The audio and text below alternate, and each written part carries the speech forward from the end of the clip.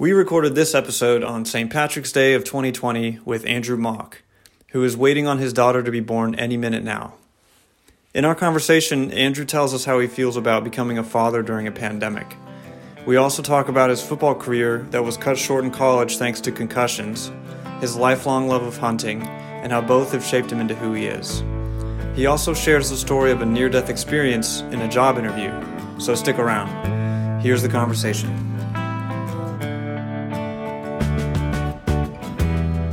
So today it's St. Patrick's Day, and for reference, it seems like everything's going crazy. Everyone's quarantining themselves.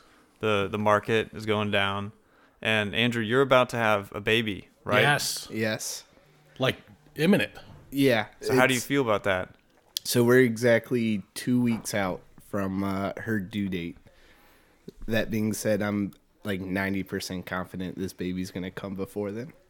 Probably. So it's there's a lot of stress going on with everything, right? So you have a potential recession getting ready to happen, or maybe we're already in I'm not it. an economist, but I think we're already in one. Yeah, maybe we're in it. I don't know who also says like recession started today. Right. So we have the recession, as you mentioned before. We also have a quarantining going on, and that's weird. I've never experienced anything. Last time this happened, well, it arguably never happened, right? Because the technology we have combined with COVID-19 is first time in human history it's happened. The last time a pandemic happened like this, arguably, was the Spanish flu back in 1918. Yeah. Even I wasn't alive back then. Even you? Right. Yeah, and so you have those two things, which I think most Americans are probably stressed about those two things. And then on top of that, my wife is extremely pregnant. She's anxious and stressed and probably not happy with being 8.5 months pregnant. Yeah. No. And her biggest concern right now is if I get sick. So the hospitals aren't allowing outside visitors to come visit us when she goes into labor or after labor. And so if I get sick, I get quarantined. I can't. She'll basically be giving birth by herself. Wow. Weird, right? Yeah. So do you have a name for the young baby that's coming? We do. Are you telling anybody? Yeah. We started telling people. Her name will be Caroline Quinn Mock. I like that. Yeah. So Caroline is a family name on my side. I think great-grandmother, my aunt, and a cousin are all named Caroline. And Quinn comes from her side of the family. Her grandfather's name is Quinto. So he's like full-on Italian. He is. Which is also weird because he doesn't have a middle name, which I didn't know that existed. Do you know in the U.S. military, if you fill out a form with no middle name, you put NMN? That's how that works. No middle name? Yeah. Huh. NMN, yeah. Yeah, so his name's Quinto, and so we're going with Quinn for short. No, I like it. I like that. She'll go by Quinn as well. Okay. So I'm hoping to adopt the name Q for her. Oh, wow. Yeah. I'm trying to avoid Quinny the Pooh. Oh, you've thought through this. You were several steps ahead. Yeah, she wanted to go with Quinn on the first name, and I fought that for that specific reason. Right. But hopefully I can get Q to stick. Q might be a good name for just dad to call daughter. Probably. Yeah. It'd be cool if she's like freakishly good at sports and she just goes by Q. Just by Mock. Q. Yeah. Or just Q. Yeah. Like the one letter superstar. Yeah. Yeah. I can see like the Nike shoes now with just like the Nike Qs. The Nike Qs. Will you be horribly disappointed if she doesn't play sports? Part of me will probably be a little upset. Yeah. Just because sports was so big for me growing up and still is. But I'm not going to. My wife won't let me either force it upon her. So yeah, it's a good approach. So Encourage but not force. yes. Yeah. Ask them if they want to try it. If no, Then ask them a second time. yeah. Wait a couple months. Ask again. Right. So Exactly. what sports were you into when you were growing up? So growing up, was born and raised in Richmond, Virginia. Never lived outside of Richmond my entire life. Except for a little time in Farmville, right? Yeah. Yeah. Well, sure. You still consider that Central Virginia? I think I was home more or so often during college that, Oh. yeah, we'll get into that as well. But Yeah, I bet that'll be news to me. yeah, but yeah, lived in Richmond my whole life, and football is my favorite sport. But I want to say I started playing like little league soccer and basketball before third grade. Third grade, I started playing football, but I think as soon as like kindergarten, I was playing some type of sport every single year at least. And then started, so football's big on my dad's side of the family. My dad played football in college, and I just grew up watching football with my dad and older brother. So that being said, in third grade, I had high expectations for the sport, and they did not fall short on those expectations. Played from third grade all the way up to freshman year in college, where it was unfortunately cut short. Oh, no. Yeah. So in college, it was also an interesting time to compare what it was back then to what it is today. So in college, my football career got cut short due to too many concussions, which sucks, but I'm glad I stopped playing. It's probably football. a good idea. Who was it? A doctor that said you got to stop? Yeah, so as I was getting, the more concussions you get, the easier it is to get them You're again. more susceptible. Yeah. And so by my freshman year in college, I think I had gotten 3 concussions in the last year and a half. And Wow. and it was started to have some impacts on me. Like I was getting migraines all the time. I would forget things extremely easily. And so I was meeting with a neurologist pretty regularly with the migraines, and they were basically like, I'm not going to tell you to stop, but I'm definitely going to recommend that you no longer play contact sports. And so the college football that I was playing was very small level, as a Division III school. So I didn't have high hopes of playing in the pros. And so when a doctor tells you that, you listen. And so And hung how up did the cleats. did it get better after that? Yeah, it got worse before it got better. One story I'll tell is I was sitting in my dorm room freshman year, and I was looking at my computer, and I'd lost track of time, and I looked at the clock, and it said it was 11:30. I was like, oh no, I've got class. I'm gonna be late to class. So grab my book bag, run out of my dorm, run to the classroom, and I was standing outside the building. And I remember, like, before I walked into the building, I was looking, I was like, wait a second, this is the building I have science in. And I was like, I have science class on Tuesdays and Thursdays. What's today? And I looked, and it was a Sunday. No. Wow. Yeah. So things like that would happen pretty regularly. Would forget, like, this happens still kind of not as frequent, but I'd get in my car to go somewhere. In about 5 minutes of driving, I'd be like, where am I supposed to be? That's scary, man. Yeah. And so this was probably a month or so after playing football. So that confirmed any doubt that I had. Yeah, you were done. Yeah. And so it was, so that was happening. And then I was getting migraines pretty regularly. My second semester in college, they were so bad that I got to only take 3 classes my second semester in college, which in the moment I was like, this is pretty cool. Yeah.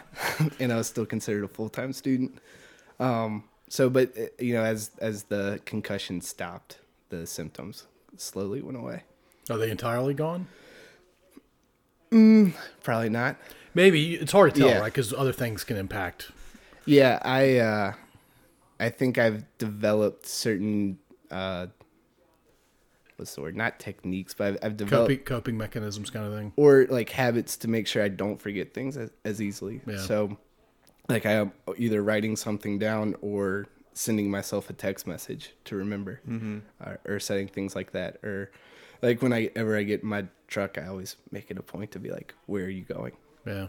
So, but for the most part, I think symptoms are gone. So, but back then in high school, if you got concussion, they basically would tell you what was the doctor saying. And every doctor I ever saw in high school would say, no contact sports for a week. and if symptoms are gone in 7 days, then you're cleared. And so it was always 1 week off and went back to playing sports. Now what I think they're doing, at least in certain counties, they're keeping a log your whole high school career of every concussion you get. I think once you get up to 3, they don't let you play anymore. For the season or forever? I don't know. Yeah. So I'll give you a comparison to back when I was in the day, because I played through high school. I had 2 significant concussions that I know of, and the first one I had, the audience that's listening, some of you know that I'm not a small person, but back in high school I was a lot smaller. He was 7 feet, 300 pounds. Yeah, nice. Andrew's. Have we mentioned that Andrew's one of our podcast coaches? We have not. That's an important fact. He is an equal coach to our other coach. Yeah. Yeah. So I'm playing free safety. Little running back comes around on a sweep, and he's literally like 8 inches shorter than me. But I was known for getting low, even though I was a tall guy. And the guy got under me and put the crown of his helmet under my chin. It did knock me out, but I don't remember the next hour and a half. Right. And this is kind of a funny story. The concussion's not funny, but what happened later was. So apparently I stayed on the field. We started taking we were filming the games, and apparently I ran out to the middle of the field and just stood there. I didn't move, just stood there. And the third play, this tight end runs towards me. He catches the ball right in front of me. I'm not moving, but then I just throw my arms around him like a bear hug, but not trying to tackle him, like I was saying hi to a friend or something. Anyway, the coaches realized I had a problem. They put me on the bench. My first memory is halftime, and because the play happened the third play of the game, I'm crying like I don't know where I am, what's going on, why am I here? The guy who played the same position that I did, he goes, "Hey man, do you remember what you did right after that hit?" I'm like, "No, what are you talking about?" He goes, "You stood on their sideline and you were cheering for their team." And I'm like, "What? I was? Why would I do that?" I guess they hit you really hard and you just started acting stupid. The tape confirmed I didn't actually do that. But anyway, so this is mid 80s. There's a doctor for the other school there, and he says at halftime to me, have you vomited? I'm like, no. Do you feel nauseous? A little bit. And he didn't say these words, but he basically said, go rub some dirt on it. Oh, yeah. And I didn't play the rest of the game. They knew not to put me back in. Back in the 50s, 60s, they probably put kids back in. They at least knew not to put me back in. My head hurt really badly the entire next week. I told my coaches, I'm like, look, my head is killing me. Are you sure I don't think I should play. Well, we think you're okay. You should play. I'm like, my head's really killing me. I decided not to play. First time in my life I'd not played a sport or a game. And I felt really, really guilty because those around me were making me feel guilty about it. And looking back at it, it was the worst thing in the world. I absolutely should have taken tons of time away from the sport. No, it's I've got a similar story. I was never cheering on the other sidelines. The other side, to be clear. Sure. One of the first ones that I got that I knew it was confirmed concussion. We were at collegiate playing a lacrosse game and got a concussion. And the trainer, when you get a concussion, it's almost the same thing. They'll ask you, do you feel sick? Have you thrown up? Do you feel sick? And then they always give you they'll say, what's today's date? What'd you have for breakfast? Mm-hmm. And then they'll give you 3 words to remember. So it'll be 3 random words. It'll be chair, TV, 13. And I'm going to come back to you in 20 minutes. I'm going to ask you what those 3 words are. You can do it with us. Daniel will probably pass. I probably won't. Yeah, I'll definitely forget it.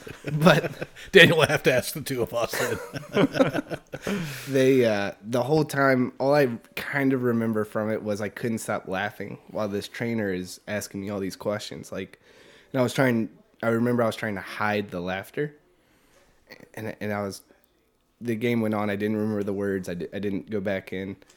The next day, talking about it with my buddy, and I was like, I don't know why, but I couldn't stop laughing while the trainer was asking me questions. And he was like, oh, I was standing behind her mouthing you the answers. And so she was like, what's today? And I would look at him, and he'd be like, it's, Tuesday, March 17th. I'd say, Tuesday, March 17th. She's like, okay, you're fine. No way. Yeah, and I was just laughing so hard because he's standing behind her. Right. And there's no way you should get away with that. Right? No, absolutely not. So, but yeah, it was weird. Like, so like I said, I started playing football in 3rd grade. It was like, I think September when I got my last one in college and decided not to play. And so like, that was my first fall in like 11, 12 years of not having a sport. Yeah, it's weird, right?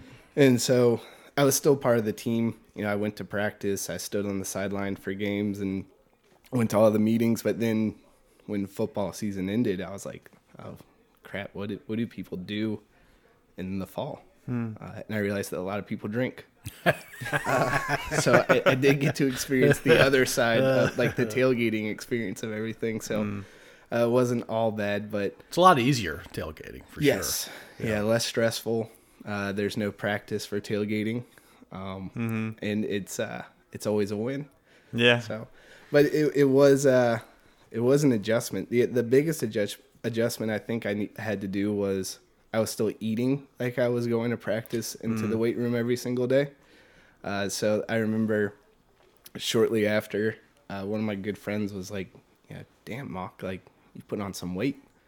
And I was like, "Well, screw you, man." And he's like, "I'd want someone to tell me if I had put on some weight." And I was like thinking back, and I was like, "Yeah, I haven't been to the gym, haven't stopped eating. Yeah, I think I have put on some weight." So I still regularly go to the gym. I think that's like the closest thing I can get to football nowadays is like the whole training aspect of it. So I still make it a point to go to the gym, thankfully. And you wake up every morning and go before work. Yes, I do. Every morning, 7 days a week? No, I'll go 5 days a week. It's still a That's pretty a big lot. commitment, yeah. Yeah, Monday through Friday, I set my alarm for 4, but I usually don't get up till about 4:30, 4:45. Because you're slacking. Yes. Yeah. Yeah. And that's not it's not really by choice, the fact that I go so early. I don't want people to think like you should wake up at 4 every morning and go to the gym. It's more so my wife wouldn't let me go to the gym in the evenings. So you're stuck doing it Yeah, super early. So it's the only time I can go. Yeah. But it works out, and there's fewer people there, which is always better. Yeah. So. Do you want to stay with the football concept and get away from CT? I'd love to come back to CT and talk about. Well, actually, I'll ask you the question now. Sure. Let's say Q really wants to play football. It's not typical that young girls play football, but let's say Q's just all about it. Sure. What are you telling her when she's 8 years old in 3rd grade? Yeah, so today, I would say yeah, let's go for it. I think this also speaks true for like NFL players. Like I can't understand why like you see some of these lawsuit cases coming out. I think it's a known risk. Like you're gonna get hurt playing a physical contact sport. Just be smart about it. Like Yeah. she gets a concussion, I'll trust the doctor's advice on it. Yeah. But I don't have any, and I honestly think I'm the minority in this opinion, but like, I think getting a concussion and part of that is part of the game. And if you don't want that risk, don't play it. Yeah. Well, so 8-year-old daughter or son, Right. they don't know enough. They don't understand CTE. They don't understand the long-term effects. And even if they did intellectually, they're just, their brains aren't mature enough to fully appreciate Yeah. what they're being told. Do you, as the parent, say no, or do you let them go? So scenario is my child gets a concussion playing football and they want to, the same season, want to come back and play. Right. Or they want to come back and you know it's way too early. Yeah. I'm probably holding them back a little bit longer, just because of the immediate effects of everything that can happen, and then like more so long-term effects. Yeah. So It's scary. and I'll remind her that when I forget her name. Hey, I know you're my kid. I just Yeah. don't remember your name. Yeah. And you brought up CTE. That's what happens later on in It's life, basically right? plaque building up in the brain that prevents the brain from functioning normally. Yeah. Yeah, and it's very interesting now because like there's been no studies on it up until the last 5 Yeah. or 7 years. Yep.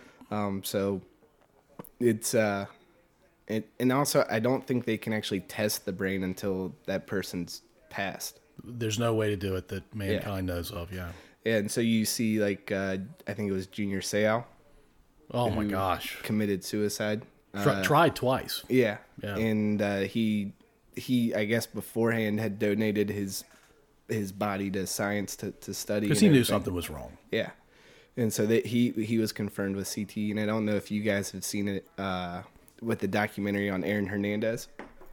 The 3-parter. Yeah. I saw it. And they do a side by side of like, here's what a normal brain looks like, and here's what Aaron Hernandez's brain looked like. And it, even not being a doctor, you can look at that and be like, yeah, those don't look similar.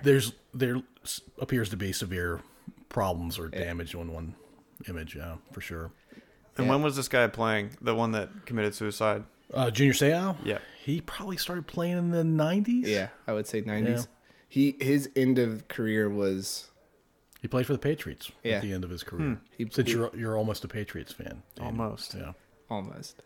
Yeah. So does all the concussion business change the? Because I know you have a lot of love for the sport. I Yeah. can tell. Does the CTE and the concussion stuff change the way you feel about it at all? I don't think so. I think as studies come out, I think that's a good thing. Like I think the more you know is better.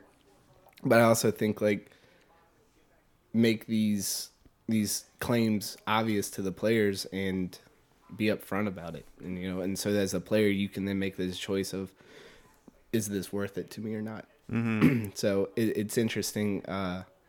Some of these guys in the NFL, like this is their only option, right? They went to college on a full ride, went to maybe one class the entire time. Well, and they were they're elite athletes, right? Yeah. And so what else are you going to do but the thing you're really, really good at? there. Exactly. That happens to pay really well. Yeah. Yeah.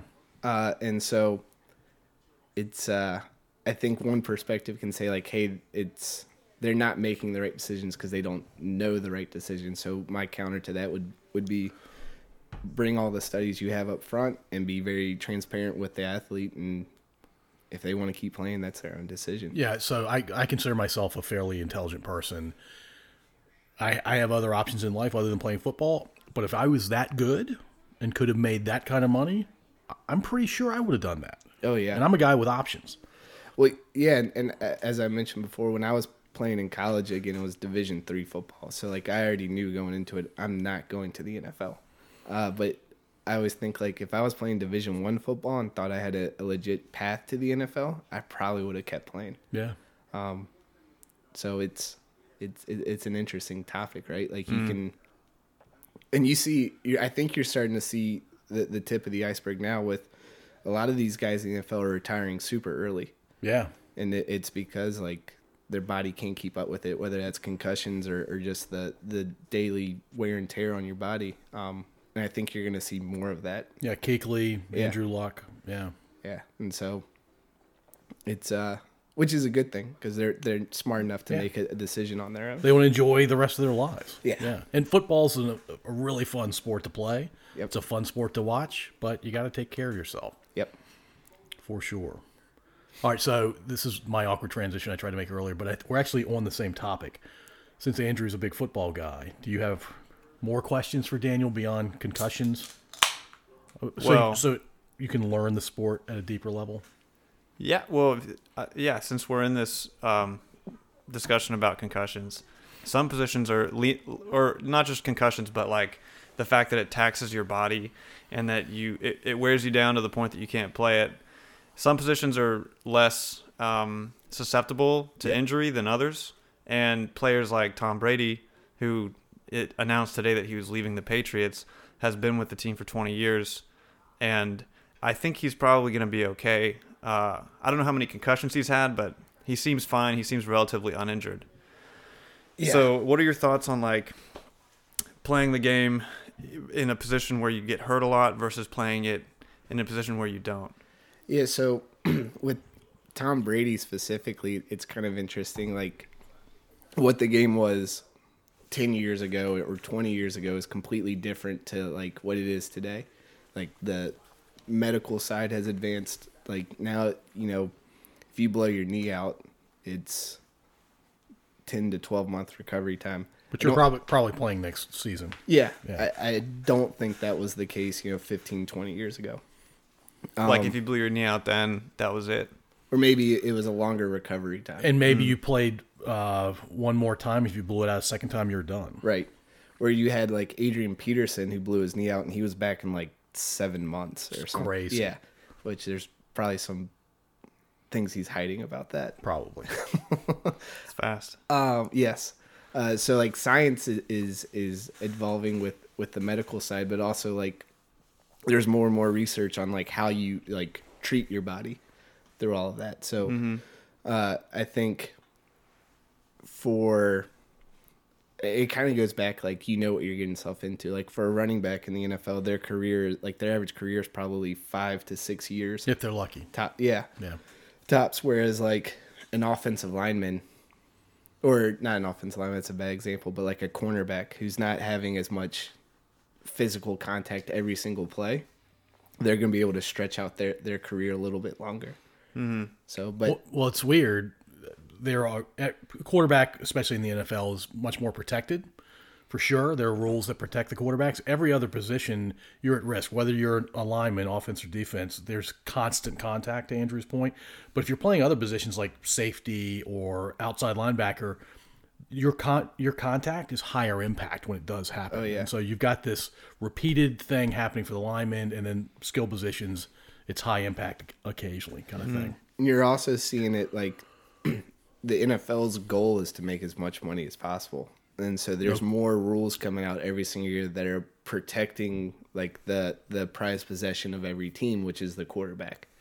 And so like they're coming out with more and more rules of like, hey, you can't hit a quarterback below the knees, I think, once he throws the ball.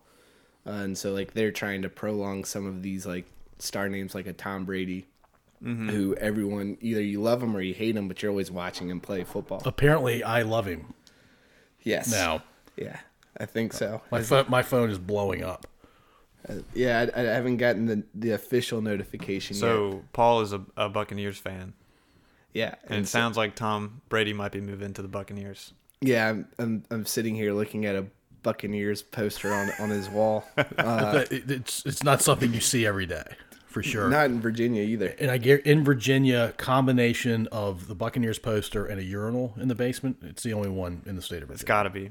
Only combo. So I'm gonna get to the urinal in a second, but I will just say I didn't know you were going. All right. I want to talk about it. Right before we started the podcast, my phone literally blew up saying Tom Brady is more than likely going to sign with the Buccaneers. Yeah, it's ridiculous. Which is, so you have coronavirus, maybe a recession. My wife's due any moment now, and Tom Brady going to the Buccaneers. Yeah. Nobody in mid-December of 2019 saw any of this coming. No. So maybe the world is coming to an end. Right. Yeah, Tom Brady, the GOAT, the greatest of all time, is going to probably one of the worst 3 franchises in the NFL's history. So they can't get worse, which is the good thing. Like if they're signing Tom Brady at his end of his career, they're still better than they were last year. I mean, my son was telling me that, and I don't know anything about social media, as Daniel's heard me say a few times. Our Instagram followers will go from 500,000 probably to like 1.5 million, 2 million just because of one signing of one guy. Yeah. Which is crazy to think about. Wow. Yeah.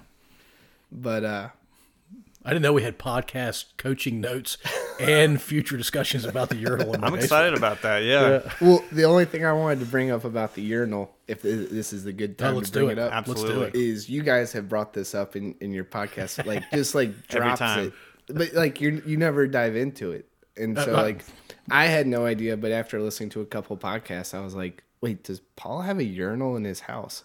And I was like, I don't know anyone who has a urinal in their house. Dude, I tell people all the time, I've owned 4 houses in my life. 2 of them had urinals in them. So I want to dive into that. When you bought the house, were you like, let's put a urinal in it? No, I said, honey, let's build a house so I have an excuse to put a urinal in it. Okay. You went the opposite route. That's the way I remember the conversation. I told the builder, start with a urinal, build around.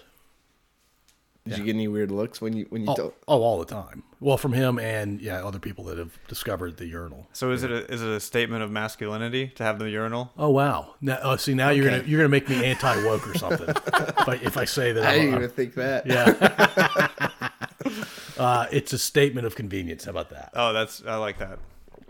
That was a safer answer for sure. That was a good answer. Yeah. Is there any additional upkeep to a urinal that? Oh yeah, there's some cleaning involved. That's maybe a little more frequent than the normal toilet seat. Yeah. But you would recommend it to? Oh my gosh, yeah. If nothing else, it's something to talk about. Apparently, on the 12th episode of our podcast, or is this 11? Every single one, except for like the FBI agent. Every one? I think so. We've talked about it. Wow. Maybe not. Did you show it to Kelsey and Katie? Oh yeah, we talked about it for yeah. sure. So Yeah. yeah, times. you don't even. Yeah. It's gonna be one of those things where like I get home tonight, my wife's gonna be like, "How the podcast went?" I'm like, Paul has a urinal in his basement.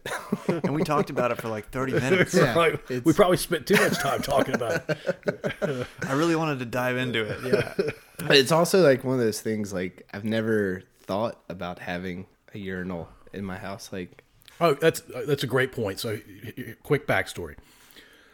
I bought a house a year or two after I graduated from school, and a buddy of mine and I bought the house because I couldn't afford the down payment by myself. He could go in halfway, I could go in halfway, and we looked at a couple houses, and the second one had a urinal in it. I'm like, I don't need to look at any other houses.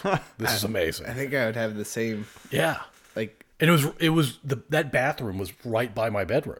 I'm like, Perfect. oh my gosh, this is amazing. I was 24 years old.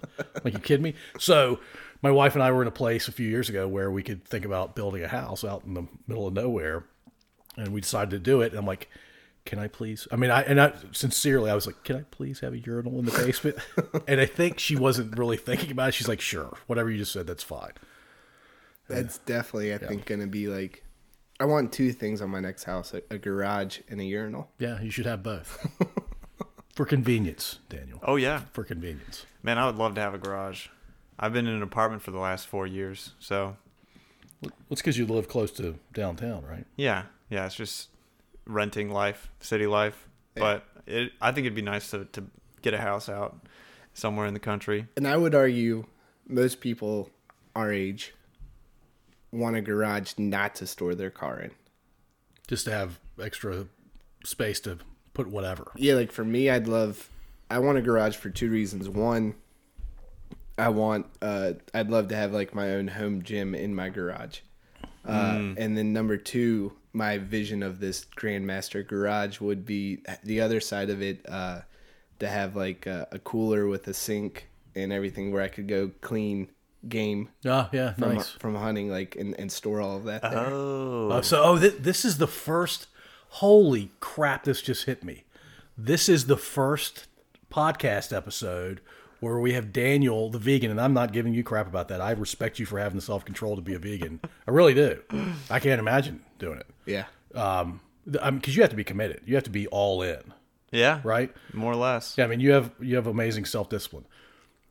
And there's nothing wrong with the other side here, but Andrew's a hunter, and he actually eats what he kills. That's awesome. So where do we want to start with that I have conversation? so many questions. No, I mean, Oh, I think you both have a bunch of questions. This is amazing. I don't have. No. And you both seem to like each other, even Yeah. though one's a vegan, one's a hunter. Yeah, no, I almost prefer hunters to people that like passively just eat whatever garbage they can get. So from it's fast he's food. talking about me. Oh, No. wait a minute. You said fast food. I told not to. Yeah, yeah, or even I mean, just not knowing where the meat comes from or what. Right. Yeah, I think that like hunting, I just respect that more. You Yeah, know, so- killing your own. And I think as for someone who, again, not to talk about I want to come off as like pretentious, but as someone who cares about like their health, and go to the gym, like I've always said, like if someone wants to lose weight, the easiest way to do that is go vegetarian. Like it's Right. super healthy for you, and you're gonna lose weight from it. So I have nothing against most vegetarians. The ones who are But let's be clear. He's vegan, vegan, which is even harder. it's a more restricted. That just diet. means that like basically Eggs, cheese. eggs and dairy. I also don't eat. So when Yeah. did that diet start? Beginning of 2017. By So it's- choice or Yeah, it was. I watched a documentary and what was it? Was it about the Titans? It Were was the Titans called- in it? no. It was called Food Choices. And it was it was like a propaganda documentary. Like they all kind of are, the diet ones. So I avoid any documentaries like that because I'm too afraid of what it's gonna tell me. Yeah, no, Because you're easily influenced. and they make them really well nowadays.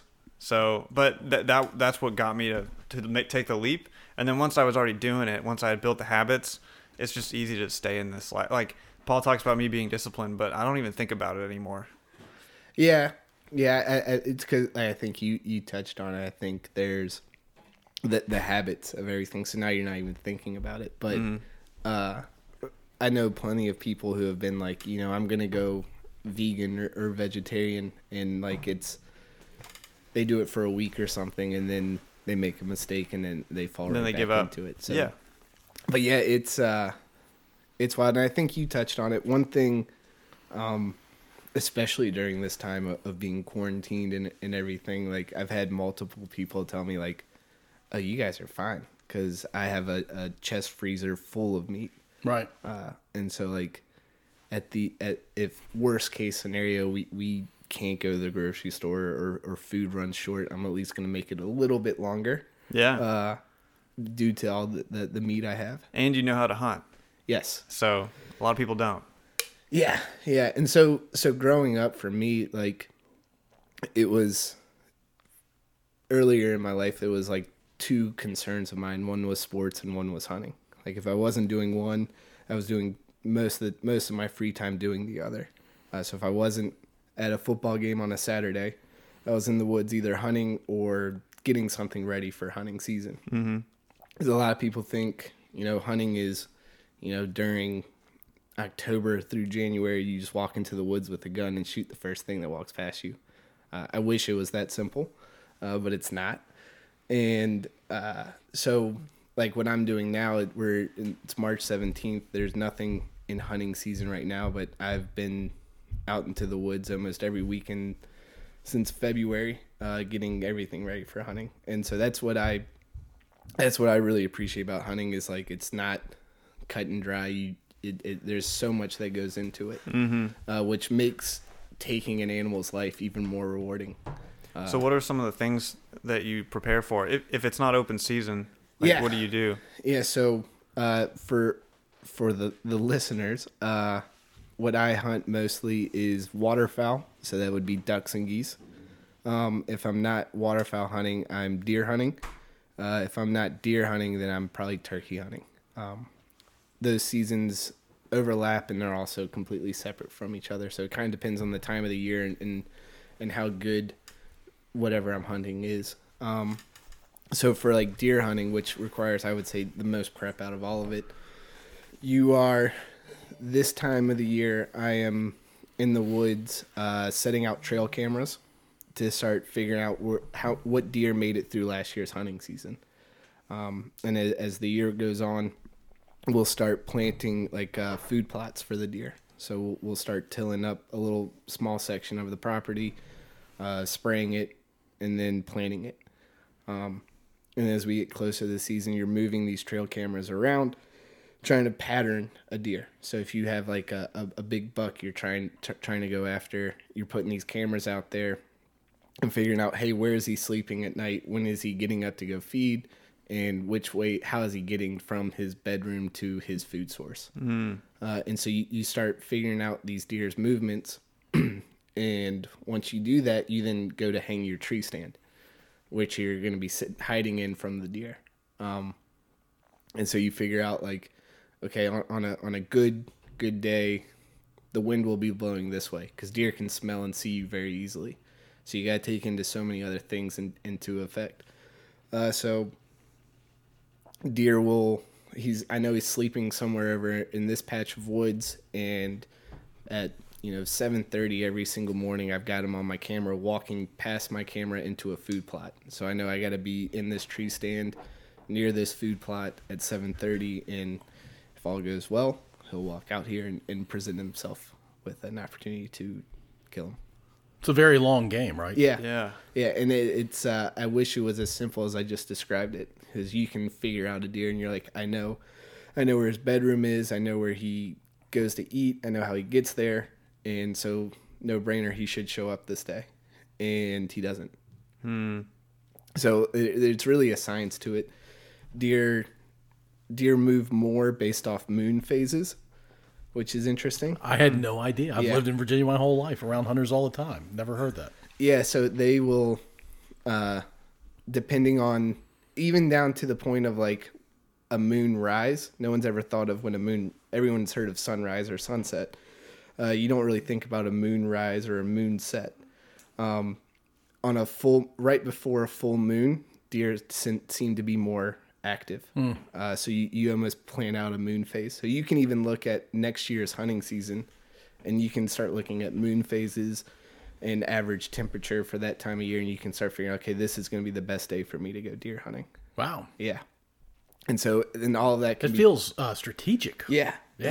And all of that can be true. And then that day comes and the wind is blowing straight from your tree stand to where he sleeps. He's going to wake up, he's going to smell you, and he's not going to go there. He's going to go somewhere different, and almost to a point where he can just go to the next property over, find a new bedroom, find a new food source, and you'll never see him again. And if there were no deer, if there were no hunters, the deer would run amok and kill a lot of crops and all kinds of bad things, right? Yeah, so the other part of being a hunter that is, I guess, satisfying is we're actually probably the world's biggest conservative or conservationist. Yep.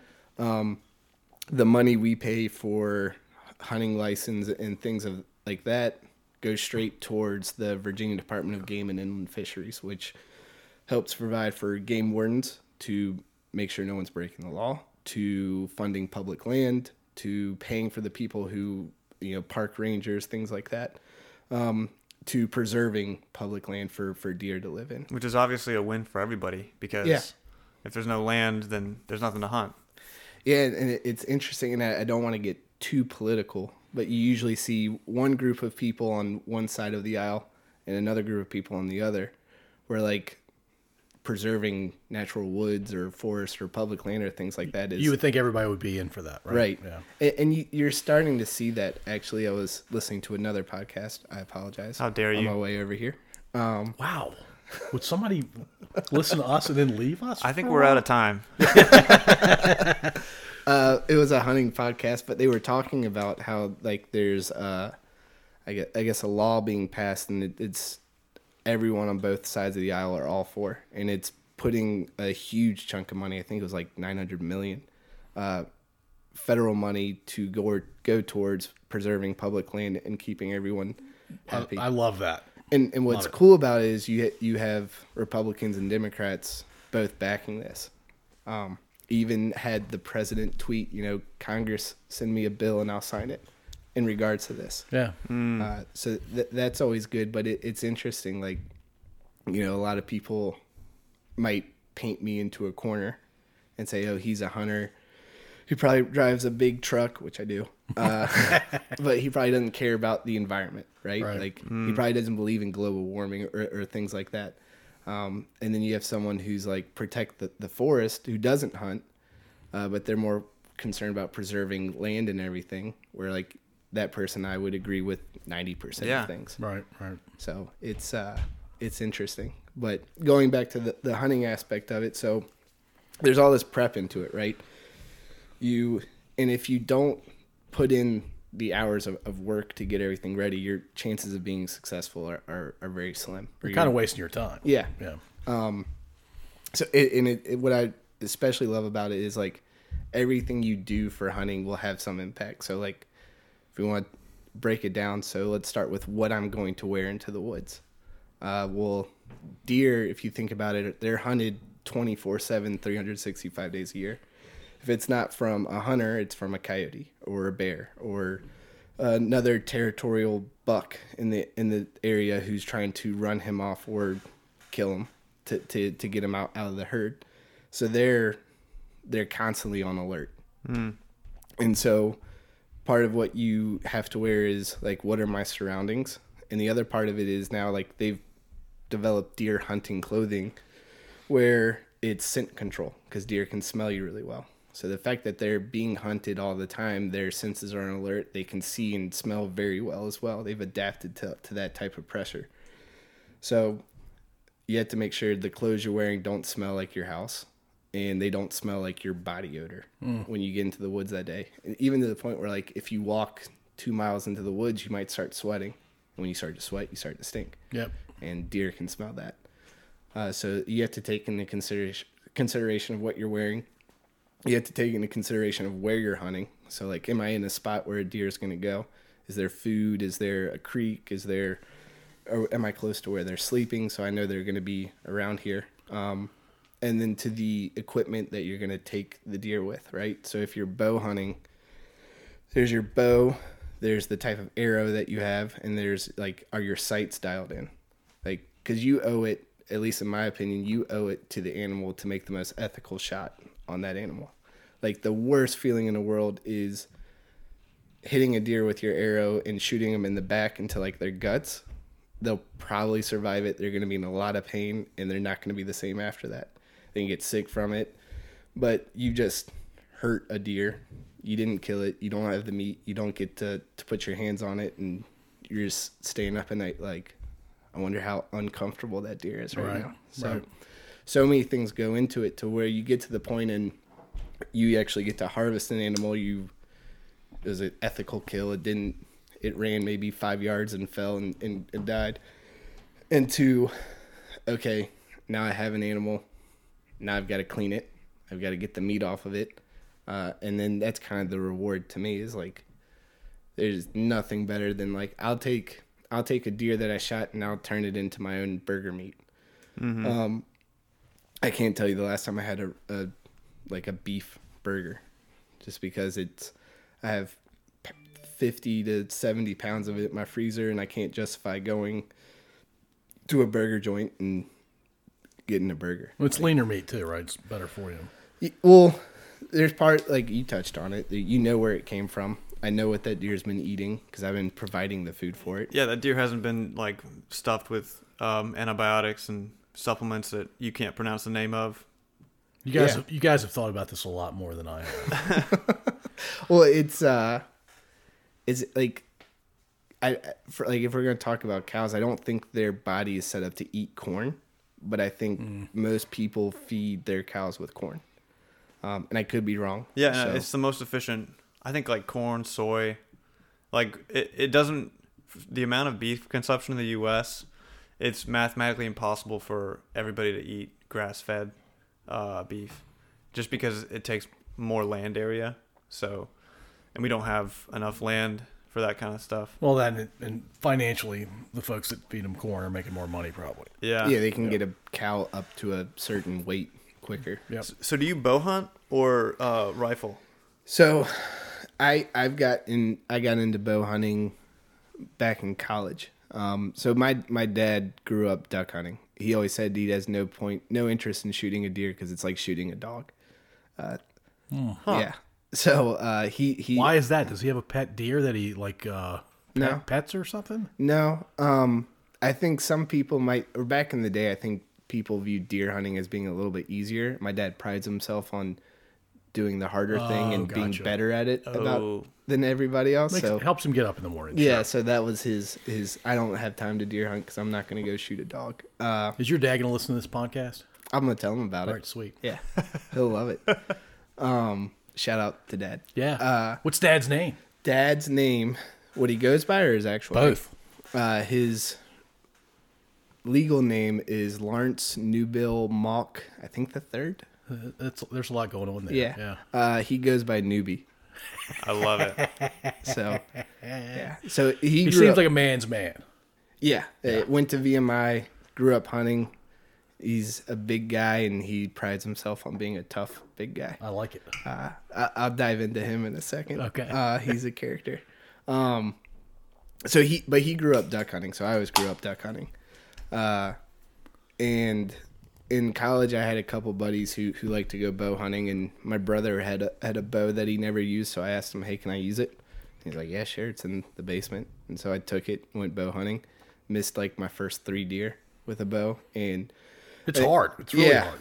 Yeah, I underestimated the challenge of it, and I think that's what drew me into bow hunting. Was like, this was like a whole new world for me. And so since then, I've been bow hunting for probably the last 9 years. And do you only bow hunt? No. So in Virginia, bow season for deer starts in early October, which is really like the kickoff of hunting season in Virginia. There's a couple of things in September, a couple of early seasons, but like the full-on hunting season for me starts in October. And so I'll bow hunt from early October to mid-November. And a couple of things happen in mid-November. One, duck season comes in, and I like duck hunting more than anything else, so I'll always choose duck hunting over that. But two, in Virginia, you can legally run dogs to deer hunt. They're all over where I live, man. Yeah. Whoa. So to explain that to you, Daniel. Whoa. I think like hunting dogs, right? Yeah. Yeah. So it's mostly beagles, hounds, pointers, things like that, or dogs like that. And basically, once that happens, you've patterned a deer all summer, all early fall, and then dogs start running, and you don't have a pattern on that deer. And these deer in Virginia are so smart. Once they have like a biological clock. So once like that time kind of kicks around, they know like, hey, the pressure is about to kick up and I'm about to have a dog chasing me a bunch, and they go nocturnal. So you'll never see that deer. It will sleep all day during the day. It'll find the thickest, worst place a person would want to walk through in the woods, and they'll sleep there. And the deer have just built this intelligence. Yeah. After years of this. It's hunting pressure. Like they, if they don't learn quick, they usually end up dying. So a deer will go nocturnal, and especially big deer. Like I would always say, like a deer doesn't get that big by being dumb. So it's, you go from early November, you sit in a tree stand all day, you might see 10 to 20 deer all day, which is a really good day for me. Go to end of November, you sit in a tree stand all day, you're lucky to see one. Just because they're laying low, they're not moving, they're afraid, and they're on way high alert because they're used to dogs chasing them. Wow. Yeah. And so basically, when that happens, and it's not legal in all states. In Virginia, it's kind of a hot topic. A lot of people who don't hunt want to get rid of dog hunting because, as you pointed out, people are really sick of dogs just running all over the place because it sometimes it's tough to get them back to the owner. And they're not like domesticated dogs. No. They are dogs bred for hunting. Yeah. And the owners don't care about them as much as I care about my dogs. Sure. Yeah, most of these dogs, they live in a kennel year round. They, like, what's fun to them is you put them in a back of a pickup truck, you go to a plot of woods, and you open the gate and you just let them run free through the woods. And so they'll pick up on a scent of a deer, they'll see a deer, and they'll start barking. So that's how you know dogs are running a deer. And they'll just chase the deer. And dogs don't know property lines, so they'll keep chasing that deer until you can either get them to stop or they get tired. Or the deer gets tired and they catch up to the deer, which is not good for the deer. So that happens. So get back to your question. Like, I'll bow hunt October to mid-November, and then I'll duck hunt November through the end of January. And I just kind of painted a bad picture of running dogs for deer hunting, but I'm also of the sense that if you can't beat them, join them. And so when duck hunting gets slow, I'll go run dogs as well. Oh. But the hunt club that I do it with, they're ethical about it. They take care of the dogs. They have tracking collars on the dog, so if they can't get one back after a deer drive, they can see where it is and they'll go pick it up. They're very clear about, this is our property. We'll do it here, but once we get over here, it's not our property. We're not hunting that property. Whereas some people will, you're not there that day, I'm going to run my dogs through your property. And I'm going to line your property up with other hunters to shoot deer, which is what I have to deal with as being a property owner. Other people running their dogs on my property. How old will Q be the first time she goes hunting? So it's interesting. She's going to come about 2 weeks before spring turkey season. We'll get her started early. Nah, what I'm hoping is similar with sports. I'm going to ask her. if You she know what wants to babies look like and what they're Yes, physically capable yes, of. and they're not quiet. They're not quiet. So probably when she's 4 or 5, I'll start asking her if she wants to come hunting with me. Okay. And when I say hunting with me, like, deer are more active first thing in the morning, and the last 30 minutes at night, I might go take her deer hunting for the last 30 minutes at night. So Right. hopefully, like, she sees a bunch of deer and thinks it's fun. Yeah. I'll save the worst parts for later. Right. So she Maybe she needs to get into middle school. Maybe. Yeah. But again, if she doesn't want to, I'll probably still make her go at least once. Nice. So Do you think it's an important thing? Do you think it's good that hunting brings people outside more, especially since Yeah. there's screens and technology more and more? yeah, I think so. I'm not the best person to speak about it because when I'm in a tree stand and nothing's moving, I'm glued to my phone. Oh, really? Yeah, I even have like a charger, like a solar panel phone charger that I take with me so my phone doesn't die. What if you miss the deer? Yeah, it's a risk. I'll But you don't mean just risk. You mean you've missed deer because of it. like there's been numerous times I've been looking at my phone and I look up and there's a deer standing right in front of me. I'm like, how long have you been here? Wow. So there's that. But I think for me, hunting has kind of shaped me into the person I am today. Because what I've learned more and more, and it's extremely humbling because you can do everything right and still mess up or miss or not see anything. But B, it's given me an opportunity to go outside. And C, it's also I learned quickly like what you put into it is what you're going to get out of it. Mm-hmm. So I think I've tried to apply that to a lot of things. Like it's with working, it's interesting. Paul being my old boss, maybe he believes this, maybe he doesn't. But I like to think hunting has made me a better employee because I've noticed like, hey, I'm not gonna be in the Super Bowl every day. Right. So like if I'm working on a project at work, I know I'm going to actually have to start sooner rather than later so I can actually get everything going and learn and prep everything. Mm-hmm. So when I do present, I'm ready to go. That's a great lesson. Yeah. And sports taught me the same thing. Like you can't skip out on practice all week and expect to win the game. Right. It's the same concept. And I think that's why I've liked sports and hunting so much. And I think I try to use that to keep me motivated at work or competitive, I guess. I tend to have too much of a competitive nature, according to my wife. But I think it brings out the best in people. So it's I owe that, I think, to hunting in sports. And now that sports is out of my life, hunting, I guess. Well, you clearly enjoy hunting. Yes. Whether it's actually doing it or talking about it. Yeah. Changing topics real quickly. Absolutely. And as one of our coaches, you know that we do this because you've listened to every episode at least 3 times, probably. 4. So you already know the question that's coming. Your choice question about military or stand-up comedy. Yes. I don't need to build it up any more than that. You know the question, and you've had plenty of time to think about it. Yeah. I even. Well, for people that haven't Might be listened, listening for the first time. Yeah. Okay. All right. We went from 17 to 19 tonight. yeah, you never know. Yeah. My Well, mom just and please- dad. Yeah. Right. Sorry. The Mock family. Exactly. Yes. Yeah. We'll break it down really quickly. So you have a choice where, let's say you're 25 and you're single and you don't have any responsibility. You can choose to either sign up with the military, which we're going to say is a 4-year deal, and that might include deploying and all the base camp, all the training, all that stuff. All the fun stuff. All the fun stuff. Or you can, for every week for Andrew's actually thinking about this right now. 6 months, you go to a comedy open mic with your own material, and you Every week. and you do let's say a 10-minute set every week. Perfect. So Andrew apparently did not give this a ton of thought before he got here because he's really thinking about this. No, I heard this on a podcast. I thought about it. I got distracted, and I haven't thought about it since.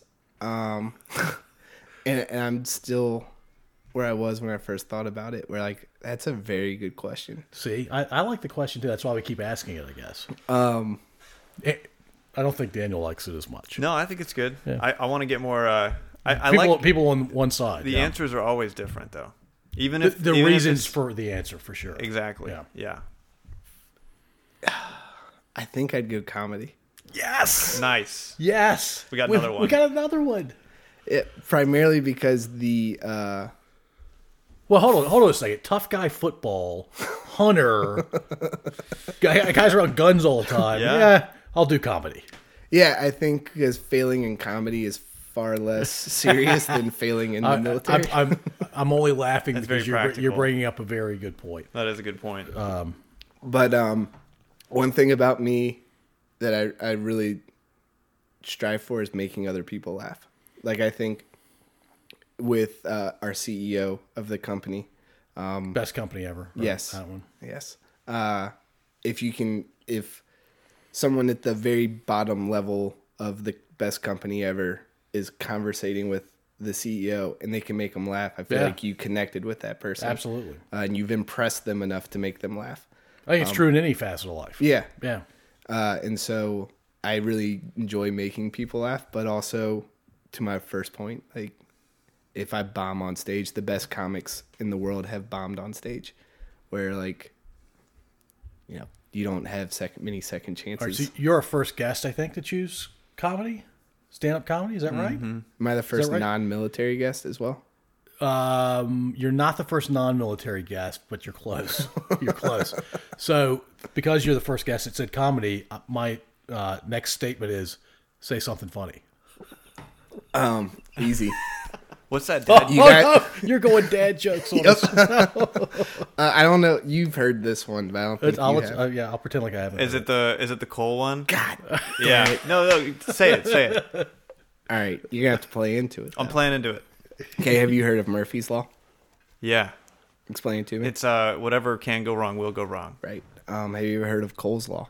No, what's Cole's law? It's thinly sliced cabbage.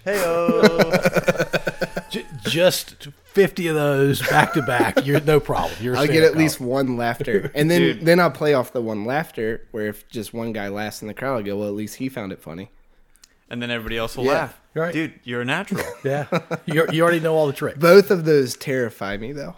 Like going on stage by yourself. Daniel's going to do it, and I've told him if he does it, I'll do it 1 week after him, and we'll do it for 6 months each. I'm gonna steal the Murphy's Law joke. Absolutely. I'd I- be so proud of that. When you told me that for the first time, I set you up so perfectly Yes. for it. I remember, and you're like, "Wow, nobody." What's funny? A previous guest on the show, Gene. I'm laying in bed one night about 8:30, and I get a text from Gene, which I'm like, this can't be good. If Gene's texting me at 8:30 at night, I pull up the text, and I read, "Give me a good dad joke." I was looking back on that conversation because I sent him a text and I saw it, but within the minute he sent that, I said, "Say no more." And I sent him like 4 or 5 to the point where he's like, "Okay, that's enough. I got it." So I was like, this is what I've been training for, this text. Did you ever ask him why he needed a dad joke? Nope. Okay, Because it's, so it's got to be used for good purposes, right? Yeah.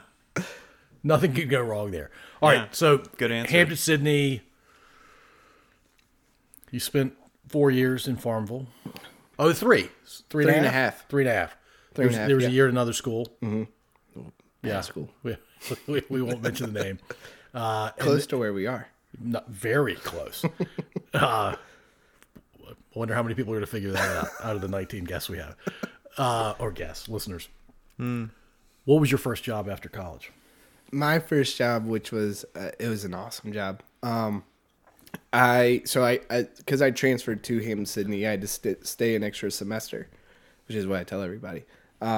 But I had to. They were both liberal arts colleges, and so you took very weird classes your freshman year, to which no credits transferred.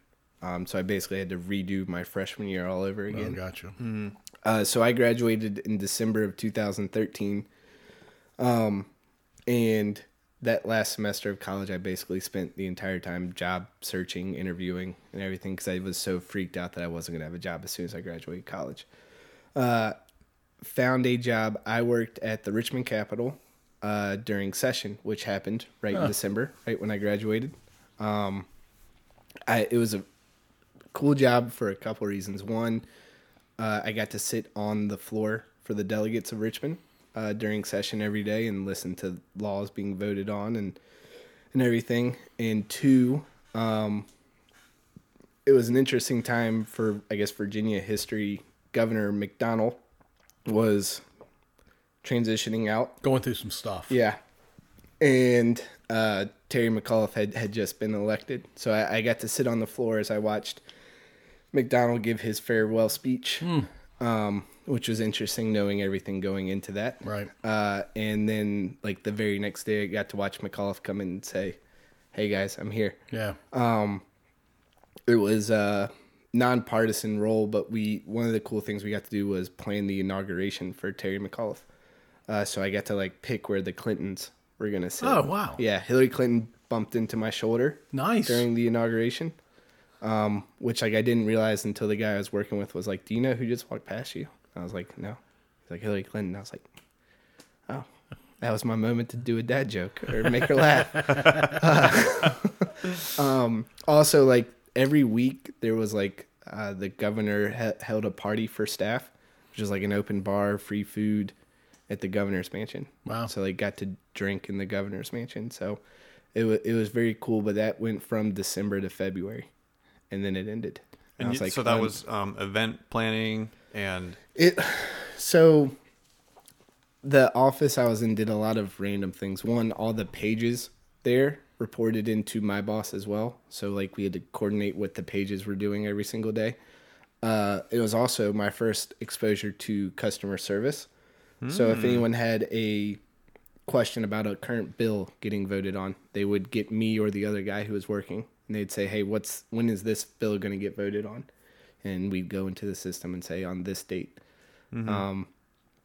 So we did that, and then during session, when we sat on the floor, we were basically like the print room.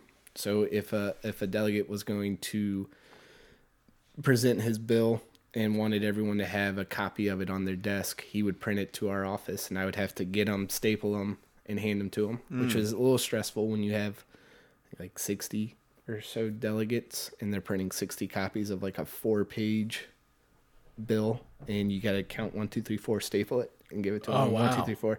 And so if you didn't have that on time, it was your fault, not the printer's fault. So if the printer jammed, you were freaking out.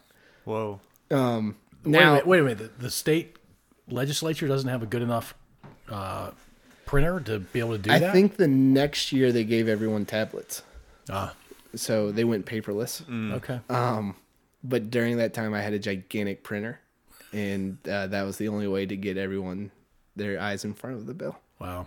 Yeah. So we did that, and then for whatever reason, our office was in charge of planning the inauguration. So Okay. So you kind of filled in the gaps. yeah, And that lasted until February. yeah. So during that entire time, I also knew there was an end date of February. I was convinced I wanted to go like into politics or somewhere. I wanted to be a lobbyist, really. Oh. So I interviewed with like 4 different firms in Richmond, and they all had nice things to say, but they're like, go work on a campaign in DC, get some exposure there. You're not going to make any money. You're going to be living in DC, which is overly priced, and it's going to suck. And you're going to do it for like 5 or 6 years and then come back and talk to us. I was like, I don't want to go to DC. Yeah. And you did not sell me on that career path. Right. So out of that, am I good to go into my second job? Sure. Yeah. What was my second job? I think that's when I started doing estimating for a construction company, which is a weird path to take from politics to estimating. It was more in the sense of like, I just needed a job. Were you doing estimates for general? No, so I got with an asphalt company in Richmond, which I won't name because I'm not going to say some good things about it. My buddy was a project manager out in the field for the company. And he said, hey, we're hiring an estimator. I don't think that it requires any, like, they can show you what you need to do. So I said, sure. Interviewed, and I quickly realized I was one of 3 people who had a college degree at that company. One was my buddy. The other was the CEO of the company, and 3 was me. I was working there, and I quickly learned. So, for example, he said, "Hey, I need you to change the address on our website because we had just moved locations." I said, "Okay, I had no idea how to do that. Who can I talk to?" And he says, "It's simple. Just here, I'll show you." He pulls up our website on his computer. He highlights the address at the bottom of, www.worstcompany.com. Highlights the address, and he presses delete. And it, for those of you who know, now it takes him back a page. And he's like perplexed. He's like, how did that happen? And I was like, well, that's not how it works. And he's like, yes, it is. Goes back and does it a second time. At that point, I just let him run free. And I was like, I'm getting another job. What day was this? This was a couple months in. Okay. I also showed him how to use Excel. So I showed him how to sum a column. Nice. I showed him how to do formulas in Excel, which I was like, I don't know how they're still in business. Wow. Daniel really enjoyed your website story. Yeah. I think that's pretty funny. Yeah. And so from there, I got a job. It was great. I was supposed to go out in the field in that role. Like I was part-time estimator. Then I was going to go do project management with my buddy. My buddy had horror stories of being out in the field. And he's like, this is a terrible job. I'm going to get a new job. I'm looking for other jobs. I was like, well, in 2 weeks, I'm supposed to be doing what you're doing. So I was like, I got to start looking for another job. I remember it was like the day before I was supposed to go out in the field, and I had interviewed with a company, and I called them, and I was like, I need to know right now. And they're like, okay, you got the job. I was like, great. And that was being a financial advisor, which is, again, a weird path to take from Yeah, you were all over the working place. for the state capitol, working for an asphalt company, now being a financial advisor. I was taking the test to get my certification, and they, this will be a good segue into my interview. Yeah. Because you have to tell that. Yeah. Yeah. So I was taking the test for my certification, and my start date was February 2015. I guess, they like to bring in a class of financial advisors, and I guess enough people had dropped out of this class where they said, hey, instead of bringing one person on in February, they pushed my start date back to June of 2015. So they call me and they tell me the news. I was like, that sucks because I need a job and I can't wait till June. So I started looking for another job. That day, I was telling one of my best friends about this scenario I was in. And he was like, well, I'll keep an eye out for other job openings and let you know. That night, our CEO of the best company ever emails this. My best friend happens to be his nephew. He emails his nephew and says, hey, we're looking to bring on our first employee of the company. Do you know anyone looking for a job? He was like, actually, I do. So my buddy forwards me the email. And I was like, great. Email our CEO back and say, hey, I'm interested and I'm ready to interview. So him and another guy, one of the founders of the company, we go out to Tzatziki's for a lunch interview. Does Daniel know this story? I do. Yeah, it's still a great story. Did you hear it for the first time the other day? It was back when we were still at HQ. Okay. Yeah. It's a great story. When I tell it, I can't even believe it still happened. So these two guys, they had founded a company, and they were interviewing you to be the first employee. The first non-founder, essentially. That is correct. Yeah. Did you want me to laugh a lot so I could drown that out? I'll just edit it out. Perfect. I'm pretty sure you're not. So they say, hey, let's meet at Tzatziki's, which is a place right up the street from our office, and we'll have a lunch interview. I think this was my first lunch interview, so I'm like thinking about it. Like, what's the etiquette for that, right? Right. Yeah. And so I'm like, well, I'm not going to get like a gyro where like I take a bite and a bunch of food falls out the other end while I'm trying to talk. Spaghetti's a bad idea, too. And I was like, well, I also don't want to be talking with my mouth full. So like, what's something I'm not going to eat a lot of? And for those of you who don't know me, I don't like salads. So I was like, well, I'll get a salad. I'll get some chicken on, so I'll pick at it. A, I'll look healthy. And B, I won't be eating a lot, so I won't be talking with my mouth full. kind of the opposite happened.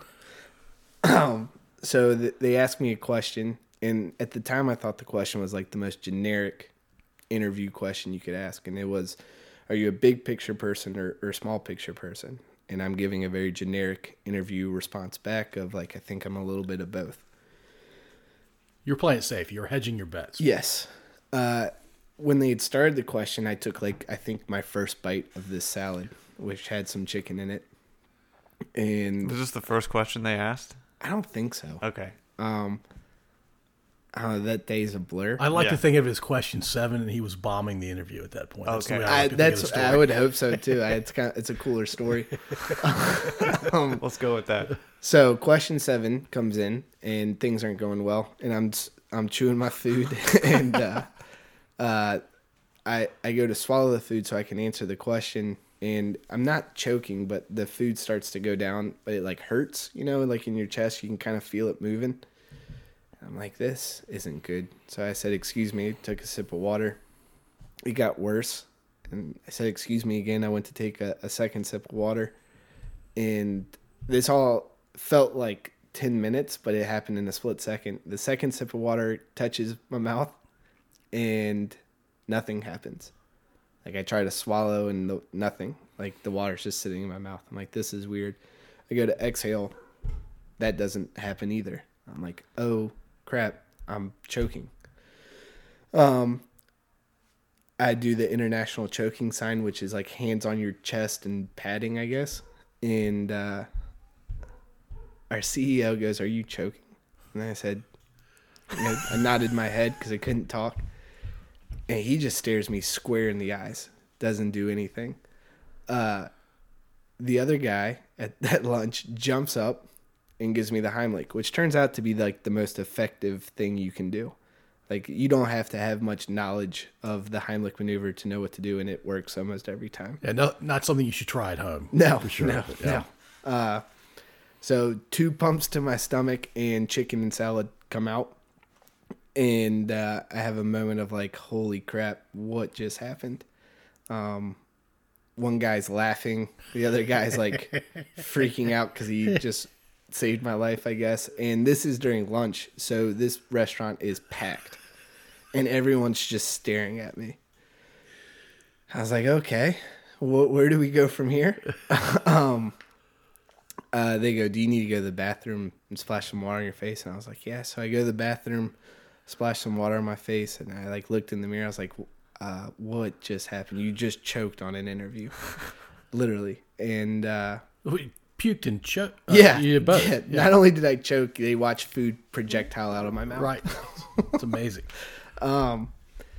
So then I'm like, well, what was the question they asked you? Big picture, little picture person. I had time to think of a response, and I said, I'll go with the little picture.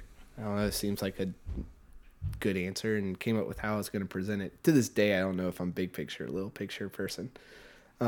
Sit down, and well, first there's like a plate of food that has half of throw up on it in front of me, and I was like, I'm going to go take this back, and I go to the front of the restaurant, and they're like, oh, no, we'll come and get your food at the end of the meal and clean up after you. I was like, no, I'm in an interview. I just choked and I spit half of my food back up. I just don't want it in front of us for the rest of the interview. And they like looked at me like I had 2 heads. And I said, thanks, and walked away real quick. Sat down. I said, so as you were saying, I think I'm a little picture person because X, Y, and Z, and kept it going. So the first thing you do after an interview is call friends and family, let them know how it went. So I called my mom, and she said, how'd it go? And I said, I choked. And my mom's being my mom, and she's like, don't be hard on yourself. Not every interview is going to go well, and just learn from it and do better next time. And I was like, nah, I almost died like 20 minutes ago. And she's like, what are you talking about? I was like, I literally choked and had the Heimlich performed on me. During the interview. Yeah. I'm a healthy 20-something, and I almost died during the interview. And she's screaming like, what are you talking about? And all this stuff. And I was like, it's good. I think I saved it. I don't know. Called my brother, told him the same thing. He's like, well, they're never going to forget you. You at least left an impression on them. And I got to find the email. I get home. I send our CEO an email just saying like, hey, thanks for the opportunity. Would love, to come work for a startup, all that good stuff. And I sent the guy who gave me the Heimlich an email, and I said, thanks for, I think the subject is thanks for saving my life. And I said, hey, I'm in debt to you. Let me work off this debt and please hire me. They called me back for a second interview, and I said, is there food involved? And they said, no. And I said, okay, I'll be there. And so showed up, and turned out they were looking for someone to say little picture in that question. They were asking that specific question for a reason, and I had time to think of it. Worked out. Yeah. The near-death experience paid off. Yes. Yeah. Yeah. So, and here I am 5 years later. Yeah. Feeling pretty good about yourself. Yeah, I always question knowing what I know today and knowing how close I came to dying. Would I go back in time knowing I was going to choke on that interview? It's a tough question.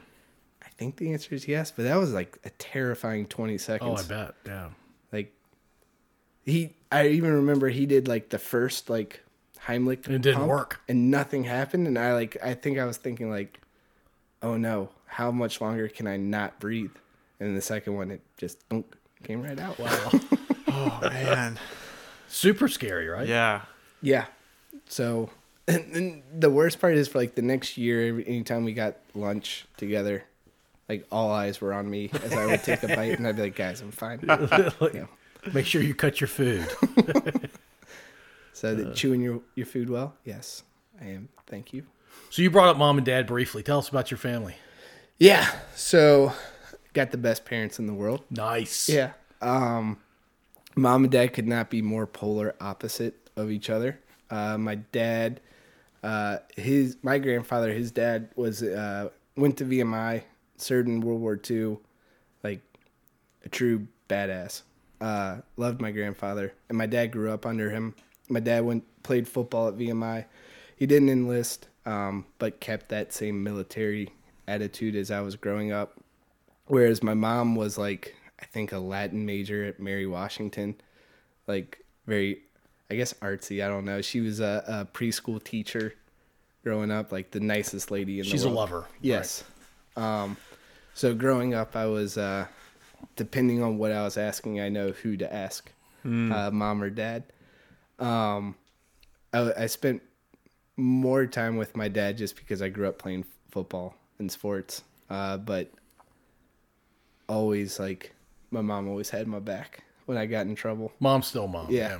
If I ever, not saying this happened, but if I ever got in trouble with the law, mom's getting called first before I called dad. I'm sure it's never happened. Never. Yeah. Never happened. Just if, hypothetically. Yes. Right. Yeah, and so my dad, he blew his knee out 3 or 4 times growing up. He's had his knee replaced a couple times. He's unfortunately, or I guess fortunately, the last 2 or 3 years, he had a bad string of health issues. He was sick all the time, and they couldn't figure out what was wrong with him. Running all these tests and still couldn't pinpoint what was causing it. Almost died I think 4 or 5 times during all of this. And then finally they realized he has, I think it's called, it was non-alcoholic cirrhosis of the liver. So his liver and kidneys had basically just shut down and stopped working. So he had to go on a donor list, which was, as your dad going on a donor list for kidneys and livers, it's not good. He was getting dialysis a bunch. And this will all tie into today. I'm getting there. So eventually I don't know if you guys have experience with someone being on a donor list, but you're kind of sitting around waiting for a call, basically. And he'd get the call, and it's weird. They basically, they find a match, and they say, okay, this person is an organ donor. They're getting ready to, I guess, die. So you're sitting there hoping hey, I hope my dad gets a phone call today. But in the same time, you're that means I hope someone else dies. Right. Which is a weird thing to comprehend. And then, so they'll call you and they say, hey, we have a match. Can you be at the hospital in 45 minutes? So you have to be within an hour of a hospital. And so my dad would say yes. And they say, okay. And then the next step is the actual doctor examines the organs. And so he'll say, This is the surgeon or somebody who is an expert in organ examination? The surgeon gets the last call. So someone gets a match and they call my dad.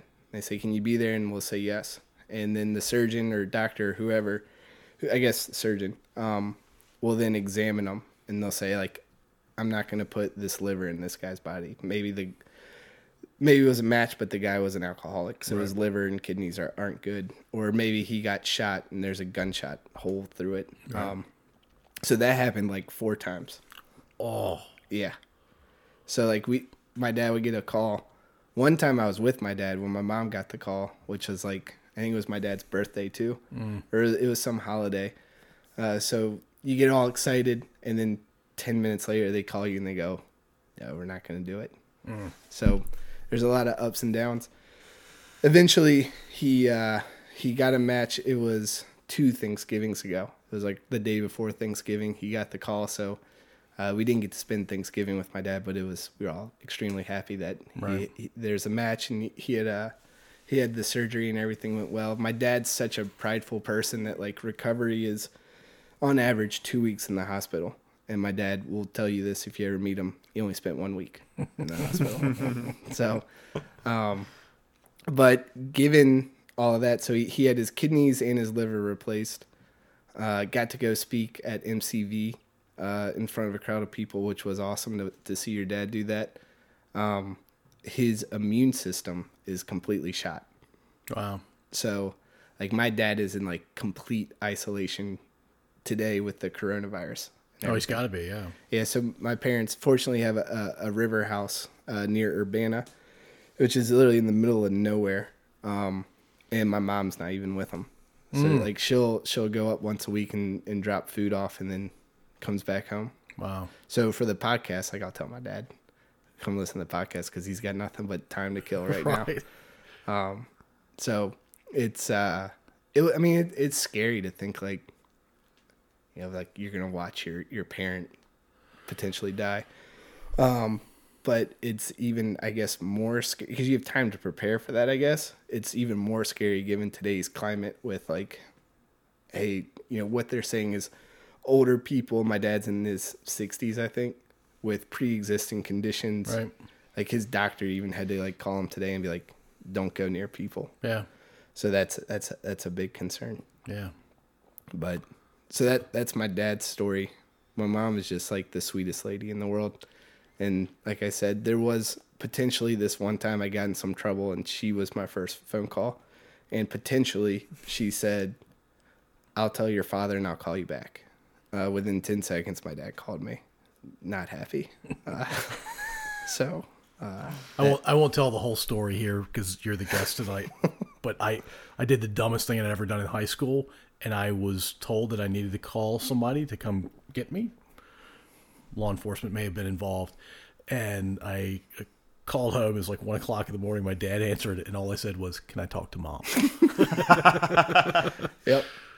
Yeah, fortunately, potentially during that time, I had my mom's cell phone number. Yeah. So she was actually my first call once I got back to where I was supposed to be. My first phone call was to my brother. Yeah. I was like, come get me. Are you going to be more like your mom or your dad for Q? I think I'm going to be more like my mom, primarily because I know my wife is going to be very strict. Yeah, my wife's an elementary school teacher. And so, like, she is like, either you're right or you're wrong. She's black and white. Oh, yeah. Wow. Where, like, so I'm hoping to be like the cool dad. Yeah. Like, very stern up front. And then when it's just me and her, I'm like, that was really dumb. Let's go get some ice cream. Yeah. I like that. I agree. Yeah. Good times. Cool. Well, yeah. Thanks so much for coming on. And yeah. So this has been like, I love podcasts. So the fact that I'm on one is like, check that off the list. Bucket list. It's bucket list kind of stuff, right? Yeah. Yeah. So thank you guys for having me. Well, and you're now invested for us to get out to maybe triple digit